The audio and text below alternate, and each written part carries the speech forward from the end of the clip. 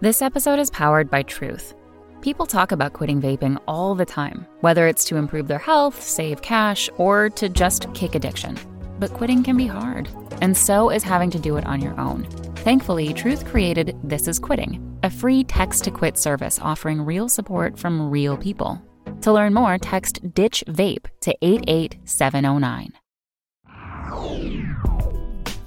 Welcome to this week's episode of the Vertical Podcast with JJ Redick. This week we are joined by Candace Parker of the LA Sparks. Candace recently won a WNBA championship and was named WNBA Finals MVP. She's definitely one of my favorite WNBA players. We have a great conversation, wide-ranging, from her interactions with Pat Summitt as a high school player, the influence her brother Anthony Parker had on her, to what the WNBA needs to do to market its stars and games better. We need to figure out our target audience and be real about our target audience. Because I think in the years past, we've kind of gone from, okay, we're going to market daddy-daughters. Then we did this marketing campaign of saying all these negative things about it and be like, I wouldn't say that, would you? Like targeting men, I guess. Yeah. I don't know. But I think we need to figure out who our target marketing group is. Yeah. And target towards them. So I'm really excited that we have Candace Parker on the podcast. Let's get to my conversation with Candace. Before we get to Candace, I just want to talk briefly about my love of women's sports. When I was growing up, I had older twin sisters, Alyssa and Katie, and they were my idols. Like, they were the people that I looked up to the most. I did whatever they did. They were also the people that gave me my name of JJ. My dad called me Jay when I was a very, very young toddler. And people would ask what my name was. And because my sisters were twins and they said everything at the same time, they would always say JJ. So the second J doesn't stand for anything. If you don't know that by now, go to Wikipedia. But I did whatever they did.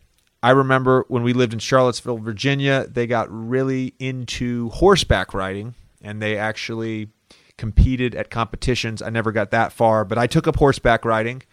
We were so deep in the game in horseback riding that we actually at one point bought a horse. This was not a thoroughbred. I'm pretty sure my parents bought this horse for like $200. eBay didn't exist back then, or Craigslist or anything like that. But they bought this horse for $200. We named the horse Shekinah. I can't make this up.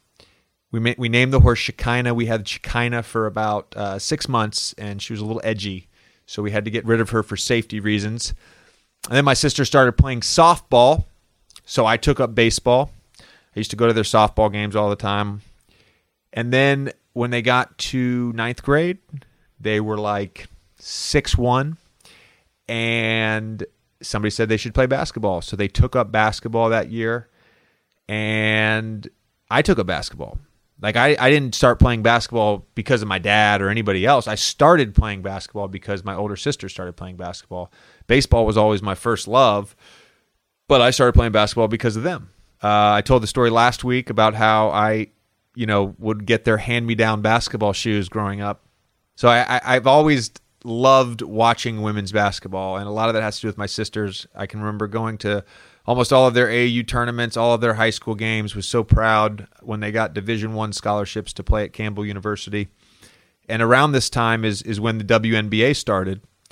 And the WNBA this year is celebrating their 20th anniversary, or just celebrated their 20th anniversary. And I remember being a huge fan of Cynthia Cooper and the Houston Comets back in the day. So I'm really excited that we have Candace Parker on the podcast. Let's get right to our conversation.